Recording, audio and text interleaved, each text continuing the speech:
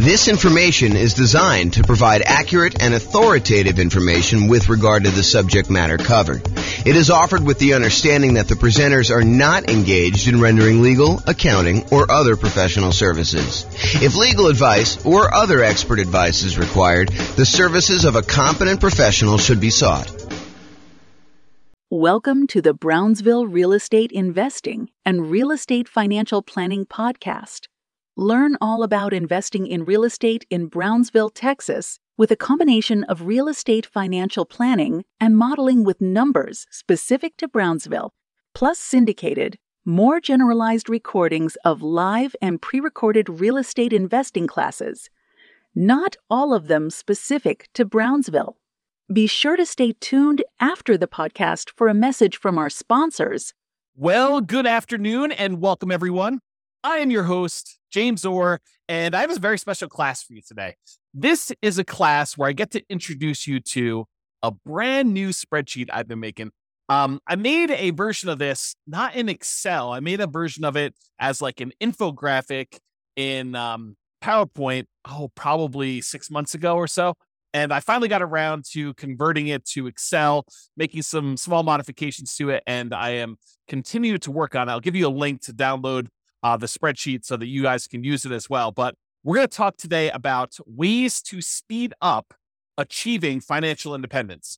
And I'm going to walk you through some of the thinking tools I have and some of the visual aids I have for figuring out how to improve the speed, how long it takes you to become financially independent, using whatever resources you have. So if you were normally on a path to get there in X number of years, the idea is how can we shorten that for you and get you there faster? And we'll talk about some things related to that, like increasing risk by improving speed, because sometimes it's a trade-off. And while I was preparing this class, I actually thought of a whole separate series of classes I'm going to do.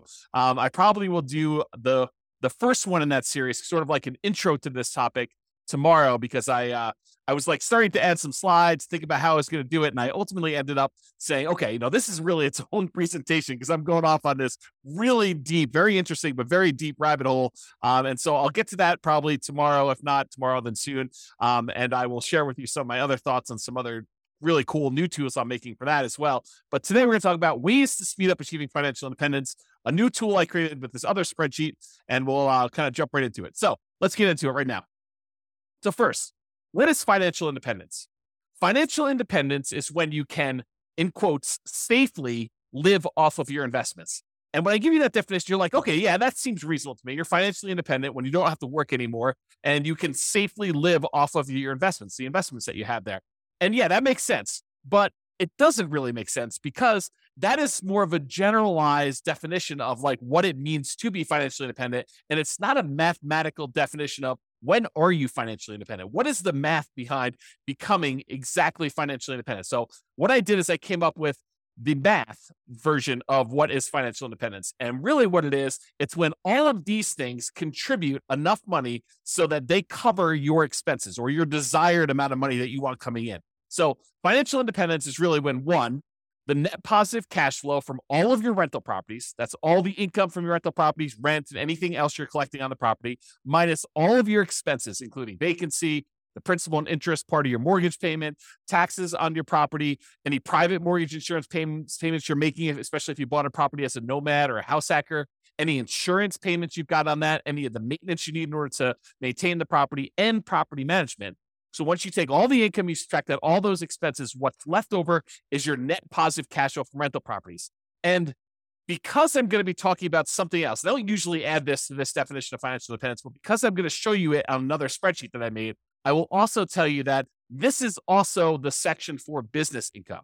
So if you have a business that is not relying on you to work there, you are a passive owner in the business and you're getting passive income coming in from that net of all expenses, that's also what is included in this number one section. This number one section really should say business income, and real estate rentals just happen to be a business that we talk a lot about. And so I made it its own special category, but really this is all your business income here. Net positive cash flow from business income, including net positive cash flow from rental properties. And the rental property one includes all your income minus all your expenses, including vacancy, principal, so on and so forth, which I already covered. So number one, net positive cash flow from rentals and also business income. Number two, is any invested assets you have. If you have money invested in stocks or bonds or, anything else like that, any money you have there times a safe withdrawal rate, which we'll get into what a safe withdrawal rate here is a little bit later, but times your safe withdrawal rate is money that can contribute towards you being financially independent. So if you have $1 million invested and you believe in the 4% safe withdrawal rate, which I'll get to in a second here, that is $40,000 a year that you can then use to be considered financially independent. That contributes to the income to see if you qualify as being financially independent there. Okay. So that's number two. Number one was income from rental properties and the other business. Number two is invested assets times safe withdrawal rate. Number three is any passive income you have coming in from Social Security. Now, if you're trying to do this financial independence thing way before you can collect Social Security, you won't be able to rely on that until much later. But some of you are listening to this, you're like, hey, look, I'm going to collect Social Security in 5 years, or I'm already collecting Social Security. And so you can count that as part of the passive income that you've got coming in as to whether or not you are financially independent. So passive income from Social Security. Similarly, if you bought any annuities and you're able to collect on those annuities now, if you're getting any like monthly or yearly proceeds from your annuities, those can count towards you being financially independent. And then number five is passive income from pensions. So if you have a pension and or Social Security, then you can actually count the income you have a pension, income from your pension as part of being financially independent. So those are really the 5 areas of income we're counting. And if the sum of all 5 of those exceeds the amount of money you need to live on, or the amount of money that you desire to have coming in, maybe it's not necessarily just live on, maybe it's live on plus you still want to continue saving for something, then you can count whatever money. If that exceeds the amount of money you need, then you are considered financially independent. That is a more mathematical definition, more than just when you can safely live off your investments, right? We want to know more about like when dollar amount wise, we actually are financially independent, not just like in this generic sense. And so that's why we define it that way. So how do we speed that up? How do we get there faster? I'm going to knock out the 3 kind of like really easy ones right up front: pensions, annuities, and Social Security. And then we'll dig into all the other details, but I want to just get these out of the way. So pensions. If you want to speed up your pension, just make sure that we maximize how much we're contributing to any pensions that we have with our job. So don't like skimp on the pension part of it. Don't say, I'm not going to contribute to that. And I'm going to cover some caveats here, because sometimes choosing to invest in your pension at a lower yield, the lower return that you're getting on that, is actually a mistake. And you could look at it as, look, if my pension's only earning me whatever it is, like when I think about like how much I'm putting in and what I'm actually going to get out when I'm able to collect the pension, and I calculate that to be about 8 to 10% or whatever it ends up being, and you can go invest your money somewhere else and get a 15, 20, 25% return, and maybe even get it earlier than when your pension would start, then maybe you don't want to fully fund your pension. Maybe you want to choose to opt out if you can at your job and not do that. Now realize sometimes we go and we're like, hey, look, I'm not going to do the pension because I think I can get these higher returns, but then something happens where those higher returns don't actually come to fruition, where they don't actually appear. You thought you were going to rely on all this real estate stuff, and the real estate stuff didn't work out for whatever reason. Now you don't have a pension because you stopped doing that. So you got to be careful that you're not trading off some speed with increased risk and then end up regretting it later because you didn't do some stuff that was sort of like your baseline safety net sort of stuff later. Okay. So pensions, that's number one. Annuities, we can buy, single premium immediate annuities, or you could do like, annuity payments over time and do that if we have the cash. And if you want to do the single premium one, if that's going to get you over the edge, like let's say you've got, I don't know, whatever it is, $8,000 in money coming in from all of your other assets. And you're like, look, I'm about $2,000 short to having the $10,000 a month that I really need. And I have this big lump sum of cash sitting over here that I'm not doing much with. I could take that lump sum of cash, buy an annuity, convert that to some type of monthly or yearly income, and actually get myself over the hump of being financially independent by taking assets, cash assets, and deciding to buy an annuity with that. And if the return is good enough from those, you can choose to do that. That may be a way to speed things up. If you're unable to find another investment that's going to give you the cash flow you need, maybe the annuities would exceed your whatever you want to use for your safe withdrawal rate, your 4% safe withdrawal rate, or 3% safe withdrawal rate. The annuities, especially if you're older, could be higher than that. And so you may choose to do that in order to get you where you need to be as a possibility. And finally, of the ones that we're going through really fast, Social Security. Make sure that if you are contributing to Social Security, that you are doing it and that you're going to be able to do that. Now, in some cases, you have some choice as to how much you earn or how much you contribute to Social Security. And I'll give you an example. It's not like for just employees. This is for like if you own a business and you're making a certain amount of money in your business, and you can decide how much of the income you want from your business to show up as wages, how much to pay yourself as a reasonable wage for the job that you're doing versus taking money out of the business as profit. because with the ones where you're paying wages on it, you're usually having to pay a Social Security payment associated with that. The ones where you're taking as profit, you usually don't have to pay Social Security payment. At least that's my understanding. I'm not a tax expert. But you could choose to take a certain amount as wages and pay the Social Security versus taking more money as profit. So you could decide within a reasonable degree. You can't say, I'm taking no wages, I'm going to put all my money in profit. I think you'd get challenged from the IRS in that. And so you could decide to take how much you're going to take in wages as to how much you're contributing to Social Security. And if you wanted to, you could choose to maximize the Social Security benefit so that you get the most out of Social Security later on when you're able to collect on it. And you'd want to go do that math and see what makes sense for you in your particular situation. So be careful, though, that you don't deliberately minimize or avoid paying Social Security and then regret it later. Similarly, what we talked about with the pension discussion as well. Okay. So how do we speed up those pensions, annuities, Social Security? Really, it's just about contributing to those and making sure we're doing it. Okay. And I did mention this while we were talking about that, but I just wanted to point it out to you that the returns you're earning on pensions and annuities and Social Security might be lower than what you think you can get or what you actually can get in these other investments outside of those options as well. So while we may or may not there may or may not be a somewhat reliable source of money returns later, focusing on the pensions, annuities, Social Security, they may not be high enough to improve your speed. And so you may choose not to invest in those, or you may choose to reduce your investment in those, or do sort of like a hybrid where you're only investing a certain amount, and then you're taking the larger proceeds of your money and you're investing it somewhere else. And we'll talk about that. So here's the new spreadsheet that I hinted at. I call it my financial independence, asset allocation, and cash flows engine. And really what it's about thinking about financial independence for you and how you're determining where you're investing your assets, and specifically how the cash flow engine works, where the money you're earning from your job and all your other investments, where are you taking that money that you're earning from those? And then where are you bringing it all the way back around to the front of the engine and putting it in as fuel for your investments to grow even more? And then you're getting more out on the other end, and then you're keeping going around and around. And you have this like engine, this cash flow engine, where you get investments, you buy the investments, you then get the investments to earn some type of return, you get money thrown off from those investments, and you take that money and you bring it back around to the beginning. And so this is a visual tool to help you understand where you're earning your money, where it's all coming from, what are the sources of all of it, and then what are you doing with that money once it comes out of the cash flow engine? What are you deciding to reinvest in? And if we know approximately what the returns are for different kind of like, I don't know, buckets, they're kind of like the dotted lines around certain areas. Do you know the returns you're earning from certain ones? We can choose to say, okay, I'm going to take the money I'm getting from these 3 or 4 or 5 sources, and I'm going to put them back into source number 4 or source number 6 or source number 8 or source number 9. And we could visually do that so you can understand it.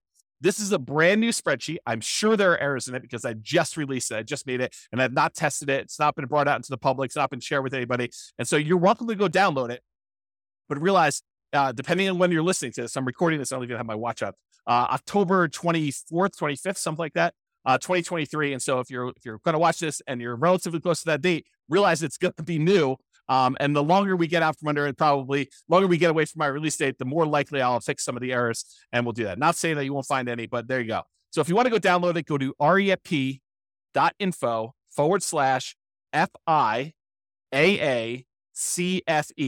And that stands for Financial Independence, Asset Allocation, Cash Flow Engine. So refp.info, FIAACFE, and you can go download a copy of the spreadsheet and you can kind of use it, do your own numbers on it, and do that. But let me walk you through some of the ideas, and we're going to talk about how we can use this visualization in order to speed up you becoming financially independent. Okay. So speed up your job income.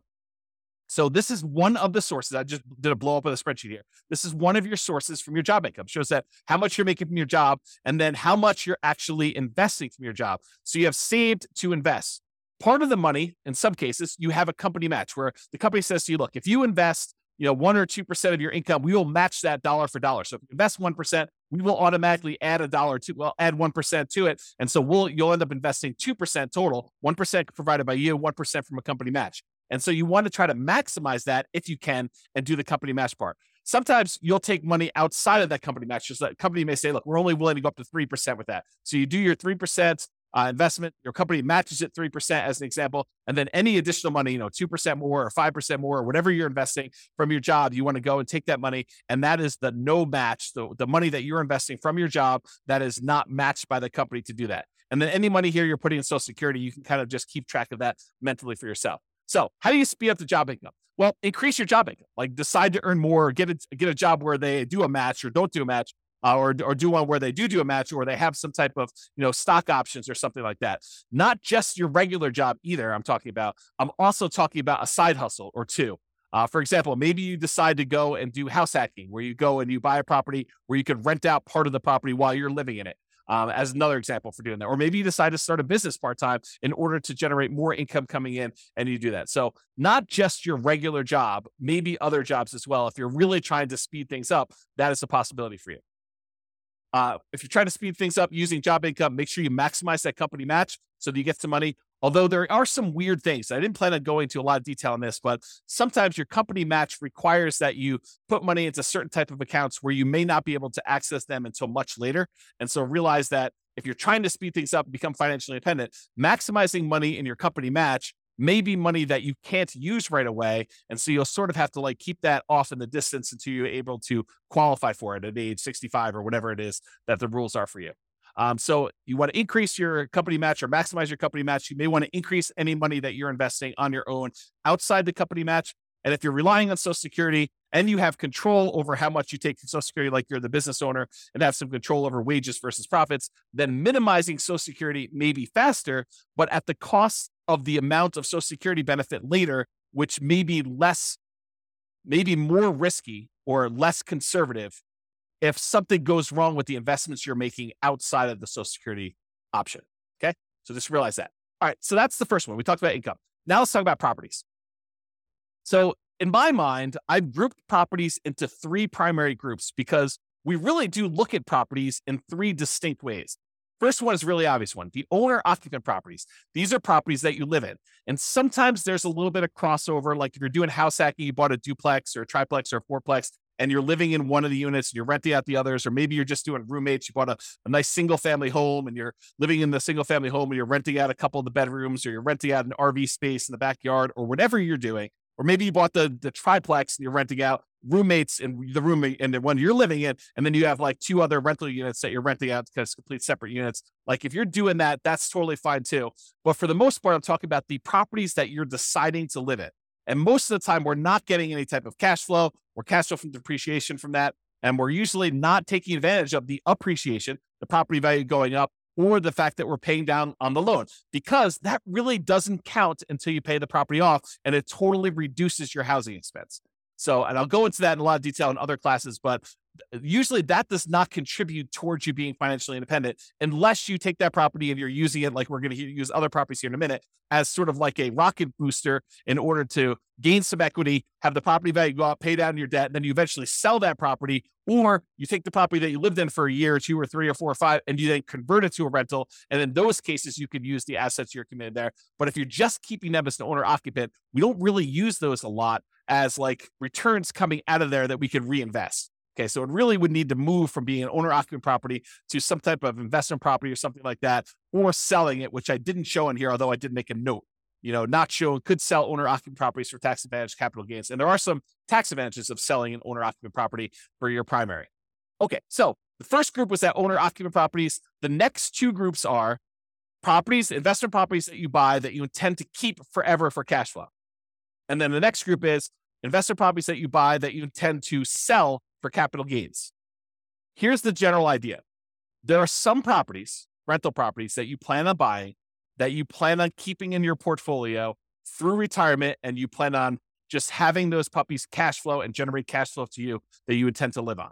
That's one type of property. Those are the keep for cash flow properties. There are other properties that we're buying that maybe the cash flow isn't great, or maybe the property is not one you want to keep in your portfolio for a long period of time, but it is a property that you intend to buy because the return on it is so attractive.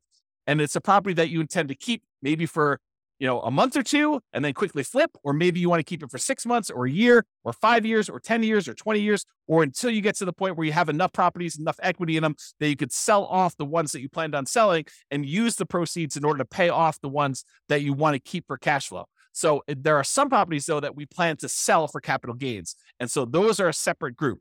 The ones where we plan to keep for cash flow, we're primarily focused in on the cash flow from those, although you can access the appreciation of debt pay down via some refinancing or doing a HELOC on those. The other ones, we may get some cash flow and cash flow from depreciation while we're holding them, but really the intention of those is to capture the appreciation, the debt pay down from those, and then use that money elsewhere, come out of the engine and invest somewhere else in the property. Okay, let me check my notes to make sure I covered what I wanted to do. Okay, so some properties you'll own or occupy, talked about that. You could still do house hacking, talked about getting roommates or buying a duplex, triplex, or fourplex. And that could be like a side hustle, right? The income you have coming in from doing a house hack is almost like getting a second job. If you think about it, right? I mean, if you went out and you got another job delivering pizzas and you earn $600 a month, isn't that sort of like, renting out a bedroom or renting out a garage space or renting out an RV parking spot on a property and getting another $600 a month? It's just you're not doing as much manual labor in order to have someone else living in an RV space or renting out your garage or, renting out a room in your property and you're collecting money on that. So it's like a side hustle. It financially contributes $600 to your income, just like another second job would. Okay. And maybe even some tax advantages of you renting out part of your property, as you'll probably get some cash flow from depreciation for the part of property that you're renting. Okay, so we could still do house hacking, talked about that, and or the nomad strategy. If you decide to do the owner-occupant property where you buy a property as an owner-occupant, get owner-occupant financing, usually low or nothing down. You get owner-occupant interest rates, which are usually a little bit better than investor interest rates. You buy the property, you move in there, you have to live there for at least a year. It's a requirement of the lender that you stay there for at least a year. And then once you're done living in the property for a year, then you can convert that property to a rental, buy another property as an owner occupant, put another, 3.5% down or 5% down or whatever you're going to do, then move into that property, live there for a year and continue this property, acquiring rental properties with little or nothing down as you continue to acquire each one. And then you move them into either keep for cash flow or sell for capital gains as you do those. So that's the nomad real estate strategy, where you buy a property, live there as an owner occupant for at least a year, then you convert it to a rental. The reason why we do at least a year is that is a requirement of the lender. You cannot buy a property as an owner occupant, move in, and then move out before a year is up and convert it to a rental. It's called loan fraud. So do not do that. You have to stay there at least a year. It's a document you'll sign at closing when you get your owner occupant loan. It's why they will give you an owner occupant low down payment loan option with a better interest rate, is because you plan to owner occupy it. And the requirement is a year. If they change the rules and tell us it's 2 years, we'll start teaching 2 years. Right now it's a year. So use a year. Okay. Talk to your lender about that.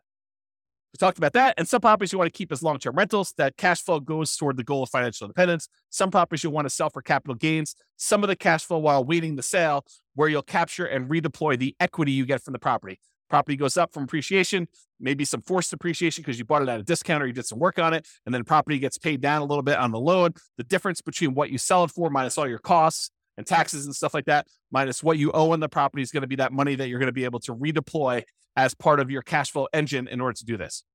Similarly to what we just talked about with all the real estate, because real estate is a business, as I discussed, we're talking about businesses here. So you basically have a business where you're getting cash flow, your profit from being in the business. Now, this is, if you have a job, you put your job income up on top in the spreadsheet and you get this business cash flow coming out as profit here later. Eventually, you may decide to stop working your job, but maybe you still own part of the business and you get profit from the business in the form of dividends or whatever else they're going to do there. And so you kind of keep this as there. So it allows you to kind of keep track of that there. Okay, now let's talk about safe withdrawal rate, because I'm about to go talk about the invested assets you've got and other things. And I want to mention what safe withdrawal rate is and kind of give you a very brief definition of what this is. We could really do like a 2-hour class on safe withdrawal rates. In fact, we probably could even do more.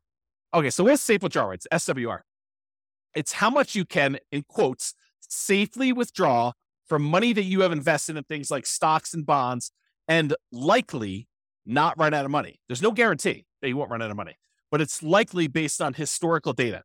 So a guy named Bill Bengen did a bunch of math and he came up with this idea that, hey, how much money can I take out of a client's portfolio where they are really unlikely to run out of money over a 30-year period or something like that. And so he looked at a bunch of different starting points using like historical stock market data, and he came up with this idea of a 4% rule. 4% rule basically says you could safely withdraw 4% of the amount that you start with, and you are very low probability likely to run out of money using historical data. Who knows what the future will bring, but usually the future looks similar enough to the past where he's saying, okay, look, based on historical data, 4%, most of the time we can get away with doing that. In some cases, we actually end up running out of money over a 30-year period, but 4% seems pretty safe to do. Then the Trinity study came out. There was 3 professors from Trinity University, Philip L. Cooley, Carl M. Hubbard and Daniel T. Walls. And if you want to read the Trinity study, you can go read it at refp.info/Trinity. It'll take you right to the PDF. You can go read the whole thing. But they did a whole bunch of analysis on the same problem. And they basically determined, if you have a 90% stock portfolio, or 10% stock, or 10% bonds, or 80-20, or 70-30, or whatever it is, they ran through a whole bunch of different variations. And they published how many times of the different starting years did people actually run out of money doing this. And they showed their results. So you can go look at all this and do it. So some people will use this if you've ever heard someone say, I'm using the 4% rule or the 4% safe withdrawal rate. It means that if you have $1 million invested, you can withdraw $40,000 per year, and you are not likely to run out of money. It's still possible, but you're not likely to run out of money if you've got that $1 million invested in stocks and bonds. In the simplest version of this, and there's lots of variations, lots of discussions about it, but in the simplest version, the $40,000 a year increases by inflation each year. So it's $40,000 year one, the next year might be 40,000 plus 3% or something like that. And so you can go look at those numbers and see over time. Now, to be crystal clear, this explicitly excludes all real estate and business equity. So you can't say, I've got $2 million worth of real estate equity and I'm cash flowing $2,000 a month for that. And then go over here on the other side and say, well, then I have $2 million of real estate equity and $1 million in stocks and bonds. And so I've really got $3 million that I could use with a 4% safe withdrawal rate. That is not the case. That is definitely not true. You can only use the $1 million you have invested in stocks and bonds with this safe withdrawal rate idea. You cannot use the real estate equity as well. It's like double dipping. You're already getting a return on that $2 million of real estate equity. That's the cash flow that you're getting on the rental properties, as an example. Okay. So you cannot use real estate equity as like part of your safe withdrawal rate. If you liquidate the properties, you sell them, you pay the taxes on them, you pay any expenses of doing the transactions, closing costs and all that other stuff. You could take the money and then invest in stocks and bonds or whatever else you want to do, and then use your safe withdrawal rate with that. But that's not what we're talking about here. Okay. We're really talking about money you've got invested in stocks and bonds, not the equity in your properties. Okay.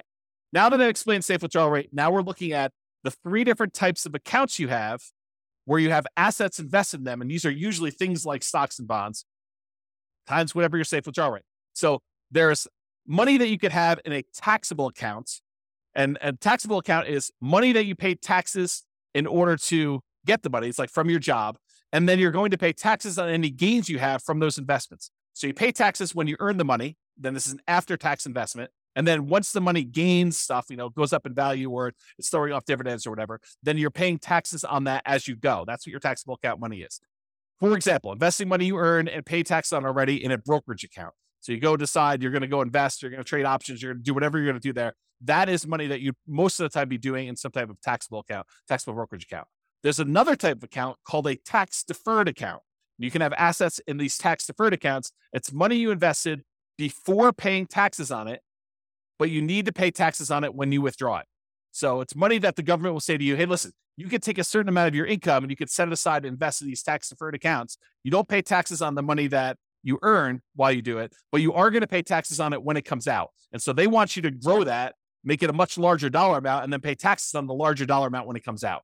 An example of this would be a traditional IRA. Okay. So that's another example of a tax deferred account. And then you could have assets in tax-free accounts. This is money where you pay taxes on it as you earned it, but then you do not pay taxes on it when you withdraw it. So you can put it into a certain type of account, let it grow. You pay taxes on it before you put it in. And then once you actually have it grow, then as you pull it out, you do not pay taxes on that at all. An example of this would be like a Roth IRA. Okay. So you could take money that you're earning in your engine and you could decide to put it into your taxable account, pay taxes on the money, invest it, and then pay taxes on it as you come out. You can decide to take the money you have, not pay taxes on it up front, defer the taxes till later, invest your money, and then pay taxes when you get it out. Or you can pay taxes on money, invest it, and then when you pull it out, it's tax-free. Okay. So those are the 3 types of options. You have an account, kind of like a line item for each one of those here. And then you multiply that by whatever your safe withdrawal rate is to find out how much money you could take out of there. Now, while you're actively growing your portfolio, you're not taking out money to live on or anything, you can just let these grow, right? You put money in and let them grow and not actually do a safe withdrawal right now. But later on, when you start pulling money out there, you may want to have money coming out of those.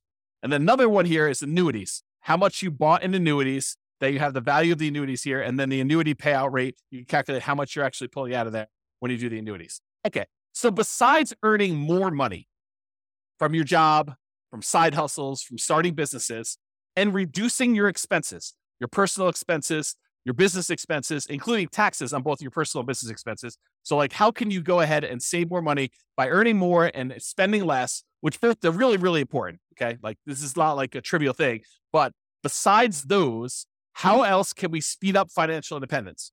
Well, it's really about what you do with the money you've got coming from your assets, like how we go and deploy the things that are coming out of the engine, the sources of the money that you have to invest. You know, when we talk about the engine, it's the money in, all the money that you've got that you're investing in your assets. Then what happens when you get returns, and what do you do with all this money coming out? Sure, there's job stuff where you're getting some money and you're saving it like there. But really, what are you going to do with like cash coming out of your businesses and the money coming out from like your properties growing in value if you decide to do a refi or HELOC or whatever, or if you decide to take money and you sell a property or doing all that, or any money coming from your business or the safe withdrawal rate money you've got coming out. Like, what are you doing with all of this money? You're like thinking about like, where do I deploy it and how do I do it? So we're really focused on the sources of money out, all these little green letters in boxes there. So let's talk about the money to invest. What do we do with this money to speed up financial independence? And these are all the different things that we have money coming from. So the job, you've got some money coming in when the company matches your money, the money that you're saving that the company does not match, any of the cash flow properties that you own. You could decide to collect money now in the form of cash flow and then cash flow from depreciation. If you decide to pull money out of those properties, you're primarily keeping for cash flow, like you do a cash out refi, where you do a HELOC. And then if you have properties that you're keeping primarily to sell for capital gains, you might get a little bit of cash now in the form of cash flow and cash flow from depreciation. But then if you sell the property, there are certain proceeds you can get where you pay the taxes on it and you can invest in whatever you want. Or you could decide to defer your taxes, do a 1031 exchange, and then reinvest that money in more rental properties, like kind investments. So you could do that. Or if you decide instead of selling the property right away, you can access the equity you have in those properties with a loan temporarily and do a cash out refinance or a HELOC, just like we did with the ones where we were keeping for cash flow. And then the business income you've got there, you can use the cash flow from owner profits. Then these invested assets times your safe withdrawal rate. We've got the tax withdrawals, tax deferred withdrawals, and then tax-free withdrawals from those three different sources: your annuities, your Social Security, and your pension. So those are the different sources of money to invest that we've got there. So what do we invest in? Like, we take all this money out from all those different sources, and like, how do we go and speed things up, and what do we reinvest in? And part of it is this choice. It's the choice of, okay, we've got all these sources of money that we just went over. Where are we going to put that? How do we improve it? And part of that is taking all this money out that we see. Some of them you're going to be deferring for later. Like, you're not going to be necessarily taking money out of, the tax withdrawal account or whatever, unless you're going to say, hey, I'm saving up money in this until I get to $100,000, and then I'm taking $100,000 and I'm going to use that as down payment in order to buy a property. So you may be doing stuff like that, but sometimes it's like you're holding for a little while until your engine grows and the return grows in that. Then you're going to take money from there and you're going to move it up somewhere else. Okay. So what are we going to reinvest in? Well, here are the options, right? I've tried to simplify it down and say, these are really the choices we're looking at. Number one, we can invest in more owner-occupant properties. We could either put up money for down payments and buy another owner-occupant property. Maybe we sell one, use some of the proceeds and reinvest in that. Or maybe we sell one, take some of the money, buy an investment property, take less of the proceeds and go buy an owner-occupant property. But we take some and we use it for down payments to buy an owner-occupant property. Or we could pay down on mortgages and earn a return from having less that we owe on the property. So if we have a 8% mortgage, which is what they are about the time that I'm recording this, you could take money. You can take money from something else you've got on the other side and reinvest it by paying down an 8% mortgage. What do you earn as a return by paying down an 8% mortgage? It's not a trick question. 8%. That's exactly right. So if you're going to go have a loan, you're going to pay it down. What you get as a return is the interest rate. So if you've got a 2.25% mortgage on a property because you got a really good mortgage, 5 years ago or 3 years ago, do you want to go take money that you could invest in stocks or bonds or CDs or more investment in real estate or anything else and pay off a 2.25% mortgage and earn 2.25% on that money?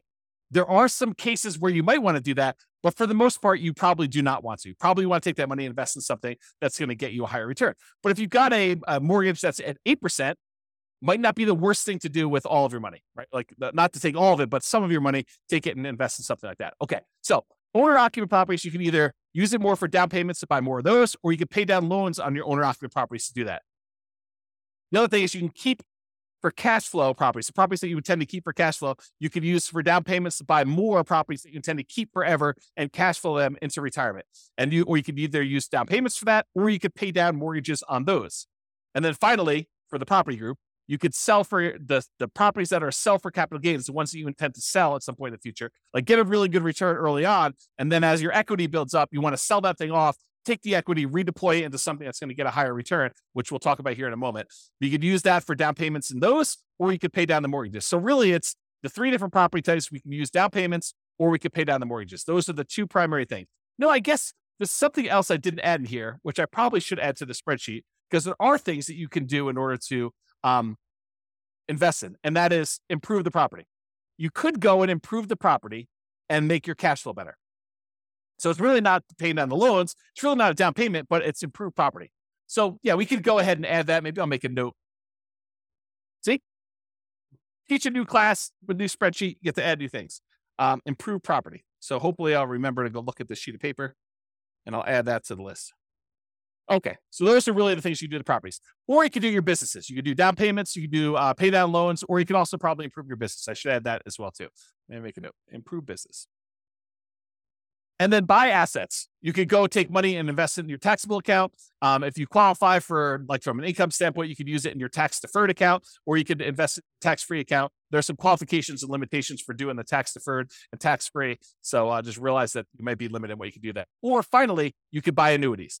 But that's really all we're talking about. These are all the choices we have of the money that we've coming out from our job and all these other investments we have. We could take that money and what are we really going to do? We're going to put it back at the beginning and we're going to reinvest in something. And now what we want to look at is what are the returns we're earning on all of these, and then make a decision. And I'm not going to go into returns today because we cover that in a lot of other classes. But maybe I will do a separate class where I just bring all the returns in and I just do a summary class looking at the returns you can earn from different things we've got going on here. But part of this decision-making process, how do you speed things up, is being smart about where you're taking money from in your engine and what you're putting it into to make sure that the returns you're earning on those make sense for you for getting you where you want to be. Okay, so now that we talked about really like the engine and how it all works, let's now look at the three primary groups for how we can speed this up. Number one, we can increase savings. Number two, we can increase the returns. And number three, we can reallocate assets. So increase savings. Increase your income or all the other job type stuff you've got there, side hustles, whatever you've got going there. Number two, decrease expenses. So make sure that you're living frugally, that you are, not paying a lot in taxes on things like that.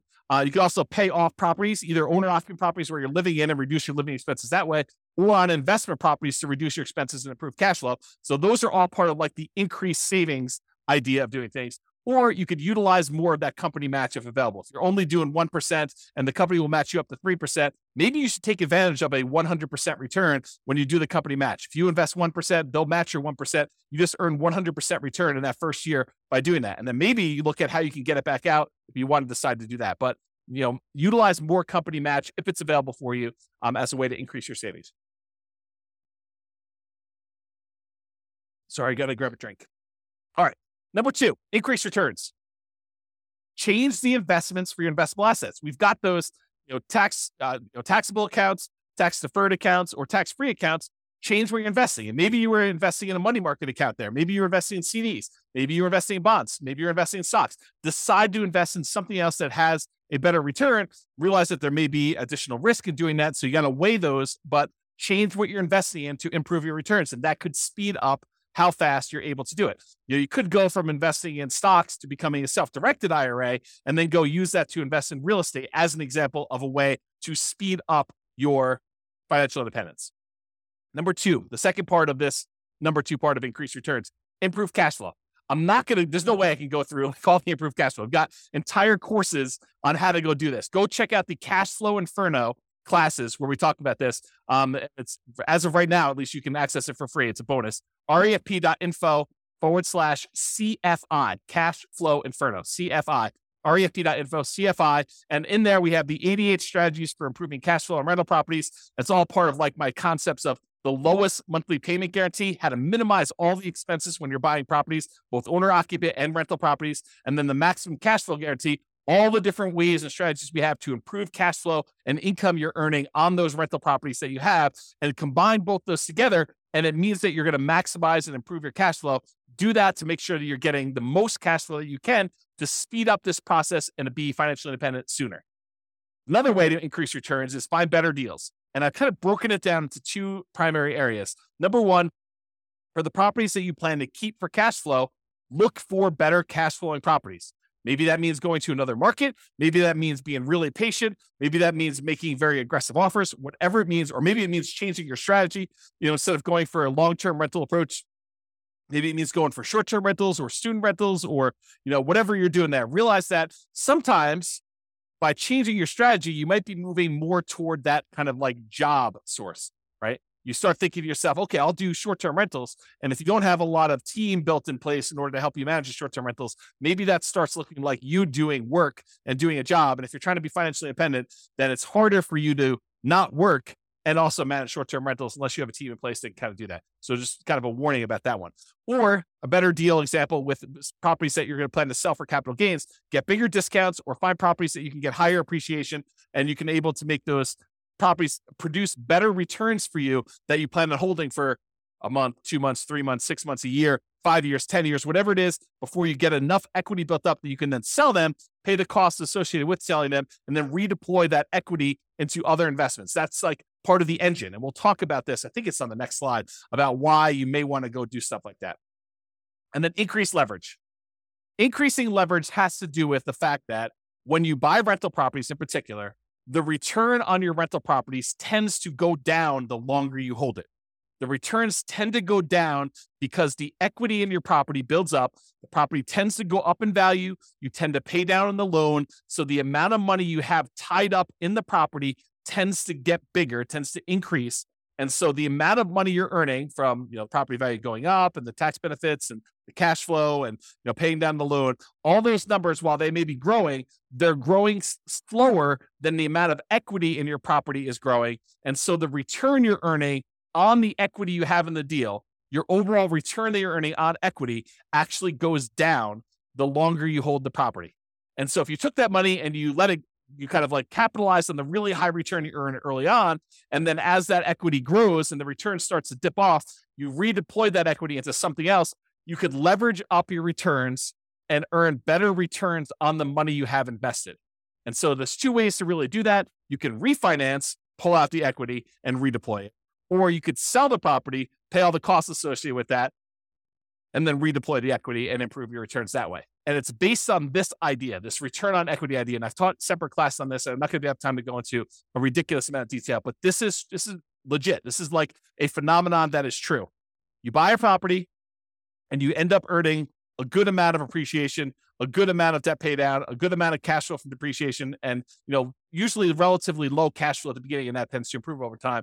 But because you have very small equity and you bought it, maybe you bought a property with only 5% down as a nomad, maybe you put 20% down as an investor or 25% down as an investor, but you have this small amount of equity that's earning these returns from appreciation, debt pay down, cash flow, and cash flow from depreciation. So you've got all these returns there. But as your equity grows, as the property value goes up, as you pay down the loan, the amount of equity you have grows. And even though appreciation goes up over time, your debt pay down goes up over time a little bit, your cash flow tends to improve over time, and your cash flow from depreciation stays the same because it's pretty much fixed unless you decide to do some accelerated depreciation. But even though that one stays static, the amount of equity you have grows faster than the return on all these other ones, so that over time, the return you're earning on the equity you have in that property is actually decreasing. And eventually, once your debt pay down, once you pay off the loan, your debt pay down one goes away, and you no longer have any return from debt pay down. And eventually your cash flow from depreciation goes away because you can only depreciate residential properties over 27 and a half years. And so that eventually goes to zero. So what you're left with is just unleveraged, because it's no longer leveraged, appreciation rate, which might be 3%. And then your unleveraged cash flow return, which might be cap rate, which is usually somewhere between 5, 6, 7, 8, 9, 10%, depending on what property you're buying, what part of the country, and all sorts of other variables. But maybe 5%, as on the low end. So 5% plus 3% is 8%. So even though you might be earning, 35% return when you first buy the property, like if you think about return on equity, that's decreasing every year So eventually, when the property is paid off, you're about 8% return on your money. So if you decide, look, anytime my investment properties that I own, anytime their return drops below some number, some threshold you hit, whatever that is, 20% or 15% or 10%, you could say, look, I'm going to sell this property and re-leverage up. I'm going to take the money. I'm going to pay the taxes. I'm going to pay the capital gains tax. I'm going to pay the depreciation recapture tax. I'm going to, pay the real estate commission to get out of it. I'm going to pay the closing costs, and I'm going to take whatever's left over, which is what we call true net equity. That's the amount you have left over after all those expenses I just named. And you're going to take that money and you're going to go buy another asset, whether that's any of those other assets we just talked about: down payments, paying down loans, investable assets, some safe majority, buying annuities, whatever you're doing there. Or like any of the taxable, non-taxable, tax deferred, tax-free, all those different things. You can decide what you're going to take this money from and invest in there. And if you want to save some of your money on the sale and you want to do a 1031 tax deferred exchange, you can delay having to pay capital gains and depreciation recapture. You're still going to need to pay the real estate transaction costs and closing costs, whatever those are, unless you're able to negotiate having your buyer pay them for you when you go and do this. But in most cases, you're going to pay those, and then you can take that a much larger chunk, but you're limited in what you can reinvest that in when you do that. Has to be other real estate, like-kind real estate, not owner-occupant stuff, okay? So this idea of return on equity declining over time is real. It's a real phenomenon. And so we a lot of times, investors will look at this, they'll be like, look, I would like to work around this. I would like to not have this happen to me. However, other real estate investor folks look at this as a natural, organic de-risking of the portfolio over time. Because as you pay down the loan, it becomes less risky. You owe less on the asset. Your kind of like resiliency for price declines goes up, and your resiliency for rent declines goes up. The rent can come down and you'll still have positive cash flow. The price can come down and you'll still have positive equity. So this is a natural, organic way to de-risk your portfolio, but it also typically means that you're getting less of a return on your asset over time. And if you're trying to speed things up and really optimize this, you may choose to see this as a hindrance and say, I want to address this. I don't want to see my return go from 35% all the way down to 8%. I want to see it go from 35% down to 20. And 20, I want to go reinvest, re-leverage up, and go buy another asset or two that has 35% return. Maybe you buy a bigger property, or maybe you buy two properties that are a little bit smaller or about the same size, and you go and you redeploy this money, or maybe you take the money and you go buy stocks or annuities or whatever you want to do, but you change it in order to get a better or different or kind of like other return than what you're doing here. Okay. And so that's what we're talking about. We're talking about this kind of like refi and redeploy equity, sell and redeploy equity in order to increase leverage, because you're usually increasing leverage to do that. Or number three, remember we talked about the three options here: increase savings, increase returns, which we just covered, and now reallocate assets. Number three. So change the investments for the investable assets. So we had this before the other one, but if you were investing in bonds, maybe you decide to change it to invest in stocks. Maybe if you were investing in stocks, maybe you decide you want to go invest in options, or maybe you want to take it and invest in treasuries or bonds or whatever. You could change what you're investing in order to optimize for return, but realize that does change the risk characteristics of what you're investing in. You go from bonds to stocks, it's changing. The asset classes, the underlying asset class you're investing in is different. Okay. Or you could utilize some of our like deal alchemy strategies. If you kind of not seen that course, it's another bonus course, refp.info /refp/alchemy. And if you go there, there's a whole bunch of stuff about how do you move returns from one quadrant to the other. So if you're really concerned about earning money in that cash flow quadrant instead of appreciation and debt pay down, you can decide to do things with your asset in order to work on maximizing cash flow. For example, you may refi some of your properties to have enough money come out of those to pay off other properties to improve your cash flow. Sometimes it just works out that you have enough equity in your properties that it's spread out in a really unusual way that is limiting how much cash flow you can produce. And it might be better for you to refinance, two properties and then use those proceeds to pay off one or pay off two. And that would actually improve cash flow by a lot more than just keeping your properties the way that they were and letting them all continue to pay off organically. Or another version of this is, let's say over the next, X number of years, you acquire 10 properties. And then once you have the 10 properties, you wait until you get to the point where you could sell off 5 of them and then pay off, use the proceeds from selling off 5 of them to pay off completely the loans on the other 5. So you just hold the properties as long as it takes for you to get to the point where you sell off a portion of them, 1, 2, 3, 4, 5, 6, 7, whatever it takes. and then you pay off the remaining properties that you keep. So now that you have 1, 2, 3, 4, 5 free and clear properties and no longer 10 properties that all were leveraged. And that could be a way for you to achieve financial independence and really speed things up. You buy more properties than you need, let them grow. These are all, the certain number of them you're setting aside as kind of like sell for capital gains. You're kind of deciding that those are going to be sell for capital gains properties. You let them appreciate, you let the loan pay down. You're not overly concerned about how much cash flow producing because you're not going to keep them for cash flow.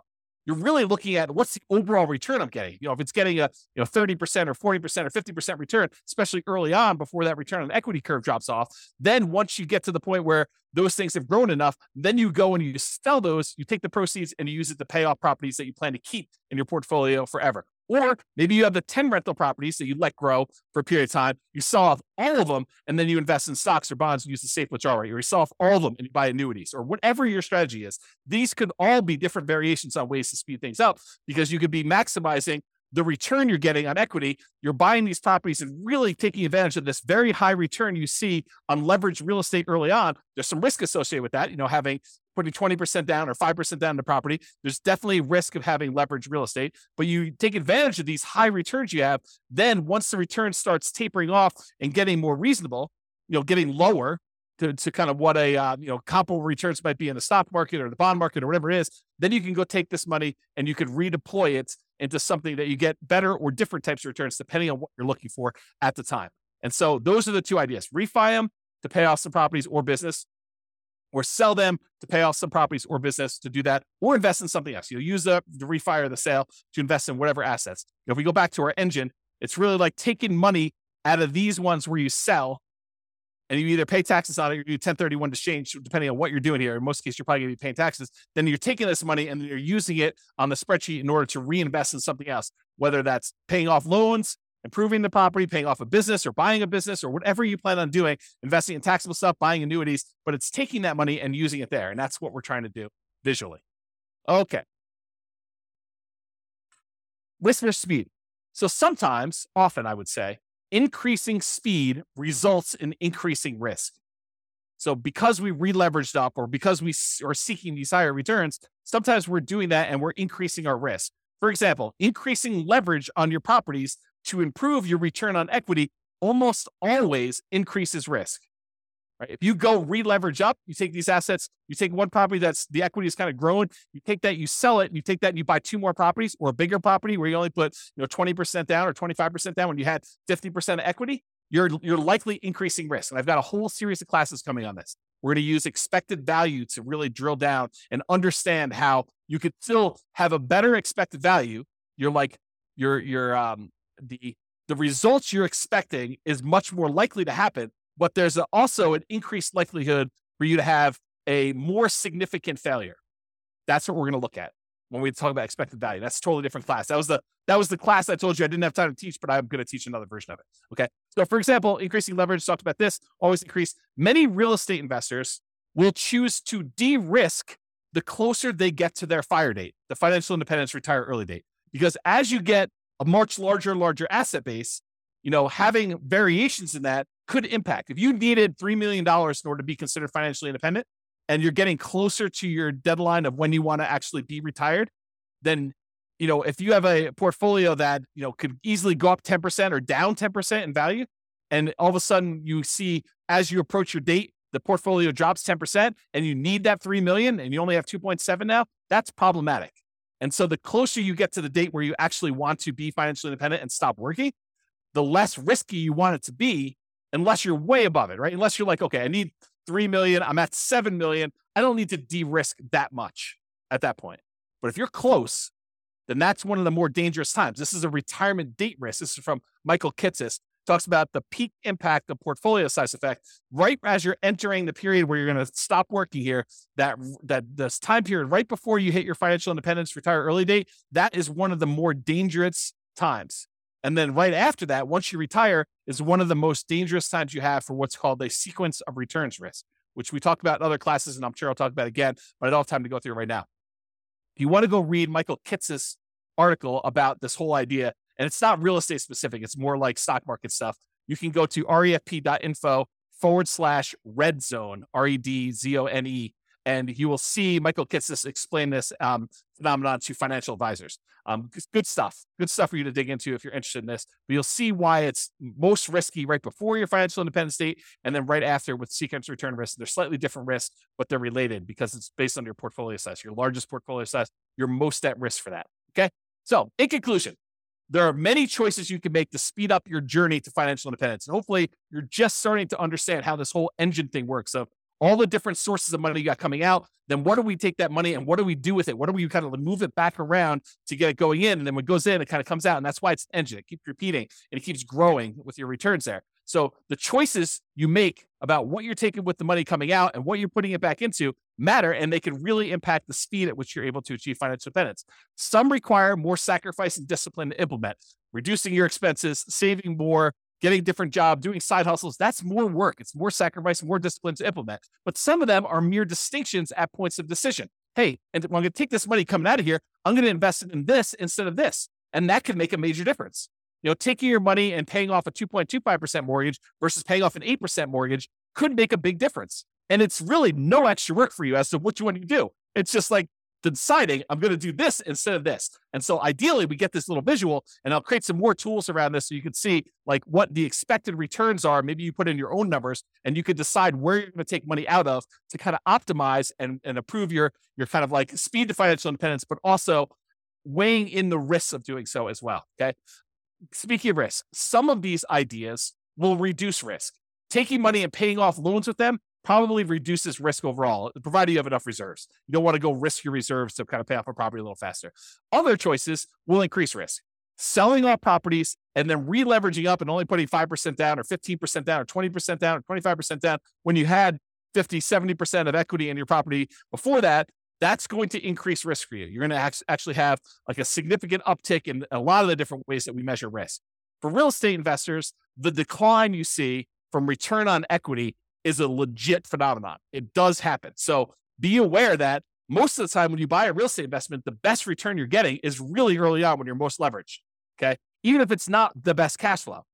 And organically over time, what tends to happen is your cash flow improves, but all of your other returns drop off. Okay. So that tends to be what's going on in your investment. So if you're really trying to maximize returns, especially if you've got some of those properties allocated for sell for equity or sell for capital gains, then a lot of times your overall return is going to be much lower the longer you wait on that. So that decline from the return on equity curve is legit and something that some people will use naturally in their favor to organically de-risk their portfolio as they get older, as their portfolio ages. Some people are like, I want rocket booster returns all the time. So I want to use these kind of sell for equity properties or sell to refi to get at my equity kind of process and redo those things to really maximize the return on equity numbers at the cost of increasing risk. And we'll look at those here when we do a lot of the expected value stuff in future classes to do that. Hope you enjoyed today's class. Hopefully it's not too long. Have a great day, everybody. This has been James Orr. Bye-bye for now. With home prices up, mortgage interest rates up and rents up, but not quite enough to counteract the higher prices and interest rates. Cash flow on rental properties in Brownsville is harder than ever.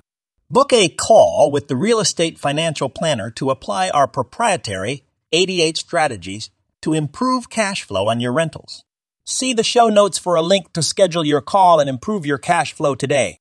If you're a real estate agent, lender, or professional in Brownsville that wants to help our real estate investor listeners, consider reaching out to learn about collaboration opportunities with this podcast.